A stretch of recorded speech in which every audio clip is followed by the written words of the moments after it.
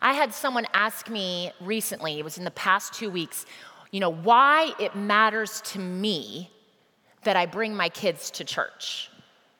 I think it was probably one of my kids that asked that. And so I quickly actually responded or thought why it doesn't matter. Because I want them to know that it doesn't matter just because I'm the senior pastor.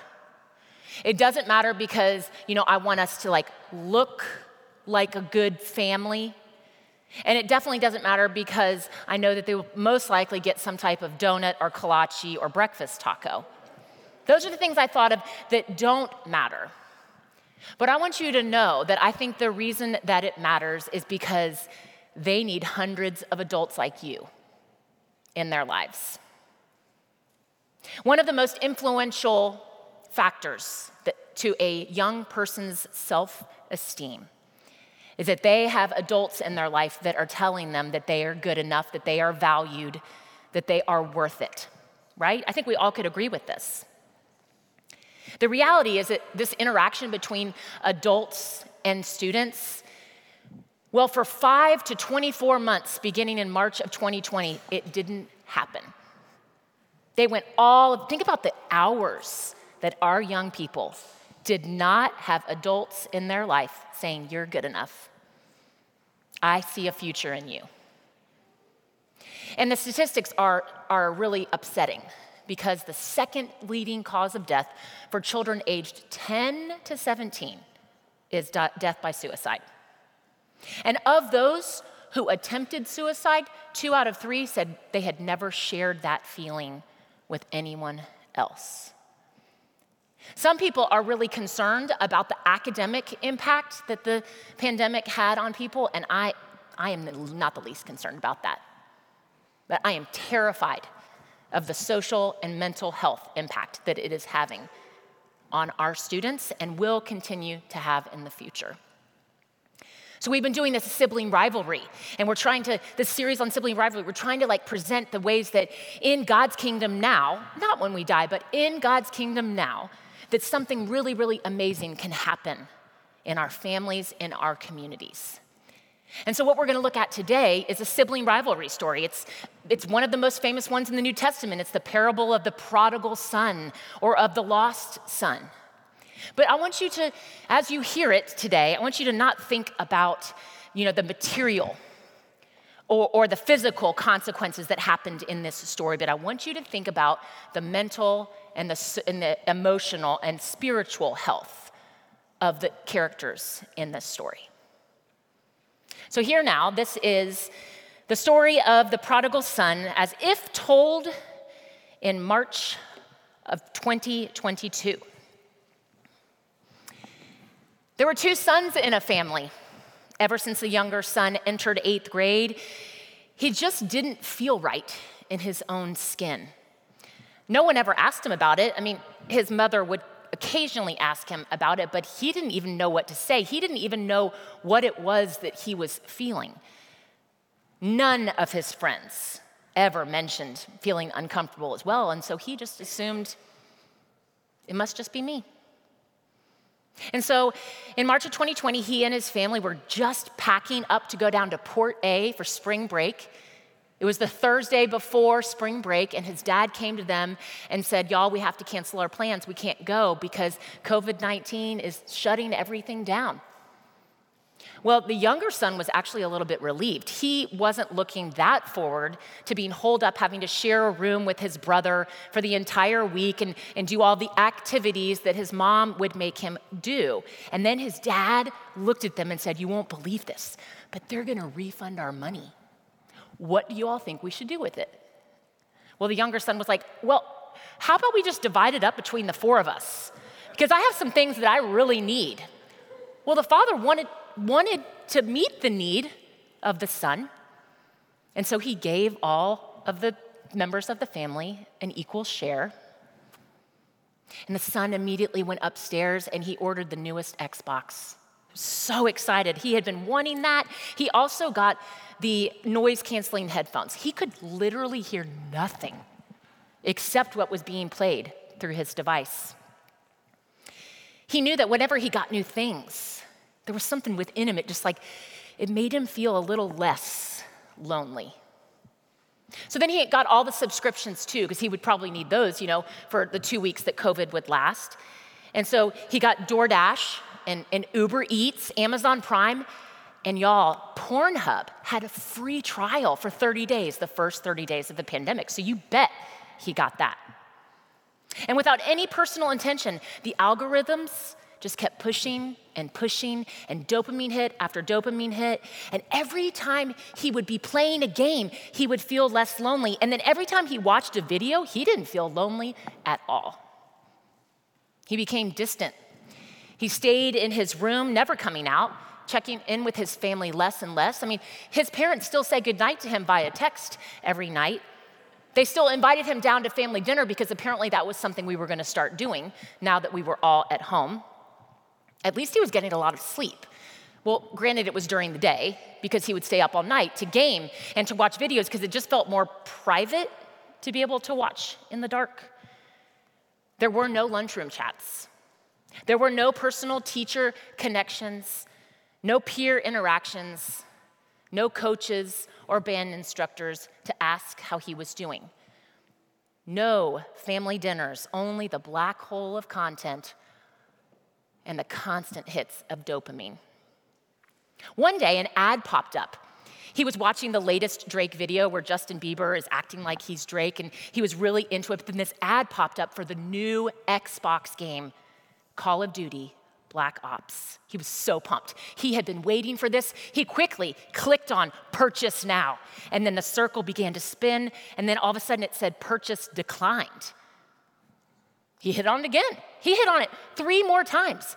And he went and checked his bank account, and he'd spent all the money. It was gone. He didn't want to have to get up, so he texted his family. Maybe, quickly he could get some more funds put in. No one answered. Well, because it was 1 a.m. Irritated, he thought, I'll just do mindless searching on Snapchat. And the very first snap at the top of his feed was a snap from his brother, his older brother. And it was him with a big smile on his face, and guess what he had in his hand? The new Call of Duty game, Black Ops, right there. At first, he was so angry with his brother. Of course, he could get whatever he wanted. Everything was so easy for him. He'd always had so much energy to help. He had friends that weren't just virtual. He had friends that came over. He probably never felt lonely. And then it hit him hard in that moment. Oh my gosh, all of my money is gone. I don't even know if I've eaten in a week. I am starving.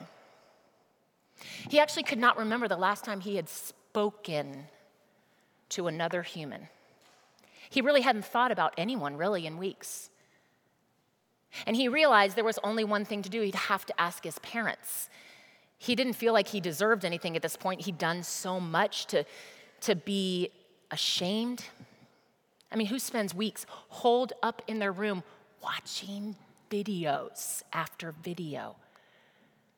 So he thought, maybe I'll just sneak down and I'm gonna go raid the pantry, and I bet I can get one of mom or dad's credit cards. He looked around. He is surrounded by everything a teenager would want. He has it all. And at his fingertips, he can access absolutely anything.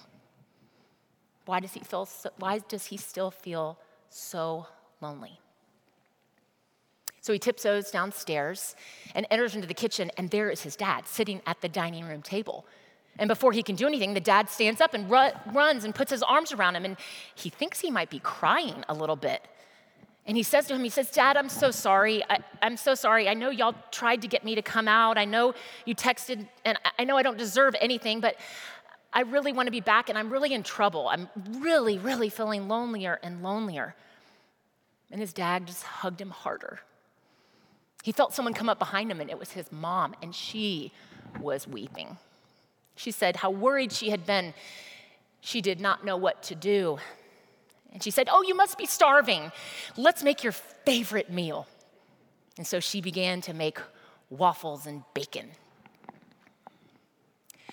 The older son slept upstairs. But that bacon smell, it woke him up. He looked over at the clock and he saw 2 a.m. And so he hit off the white noise that was helping him sleep. And then he heard noises and he heard his brother's voice. His brother's voice? I guess he finally came out of the hole in his room. He had seen those looks of disappointment on his mom and dad's faces day after day as they would try to reach out and he wouldn't respond. He had not done any of the yard work and the house projects that his parents had him do while they were all at home.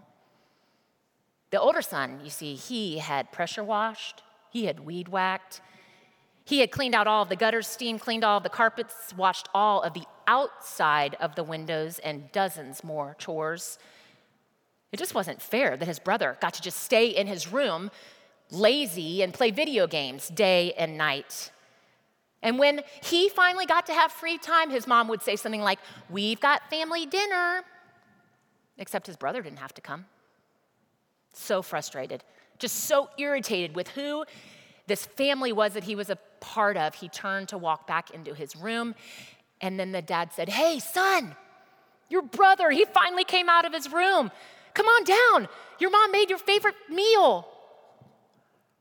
Glaring at his dad, he said, "Are you kidding me? I have done everything you asked of me these past weeks. Even when my friends wanted to hang out, I chose to stay here and help you with all of these house projects that you said have always needed to be done. I sweat my tail off for you. And him, he wasted all of your money, and he has nothing to show for it except he's really good at Fortnite. And now, just because he decides that he's gonna come out of his room, mom is gonna make him his favorite meal. My friends were here last week. She never offered to make that meal for me. I guess my good choices, my loyalty, my concern, it just didn't mean as much as I thought it did to you and mom." And the father looked at his older son and he said, "Oh, son, I thought you knew how much your good choices, how much your loyalty and your concern mean to us. We didn't throw you a party because we have been delighting in you since the day that you were born. But son, your brother, he has been gone from all of us. And now he is back. How could we not rejoice?" 2 sons. One son experiencing loneliness, all holed up in his room by himself, and yet another son surrounded by people, even by parents, still feeling incredibly alone. Friends, our community, our church, our families are filled with young people like these. And do you know what I noticed about the 2 sons this time when I read the text? Where was the community? Where were the adults in their lives? Neither of them had the community that is necessary in order to build a healthy self-esteem. You know how it's gotten really popular, or it's been getting popular, for it to be spiritual but not religious? It's not working. It's not working for our young people. See, within them, they have been given the Spirit of God, and the Spirit of God needs to be nurtured by other people in a community of faith. It cannot happen anywhere but in a Christian community. The antidote to loneliness, friends, is community. This is the reality of our children and youth today. They are lonely. They are in dire need of connection with adults who will listen, who will show up, and who will remind them, we've been there. We've been there. You are not alone. This is the reality of our children and youth here at the Westlake Hills Presbyterian Church. Whether they are the ones that are holed up in their rooms or they're the ones that are the star of the team. They need adults to be in their lives and to remind them, you are not alone. Do you know how lucky we are at Westlake Pres? How many young people we have here? What a gift. This scripture is a call for all of us to come alongside more young people right here May it be so in my life and in yours. Amen.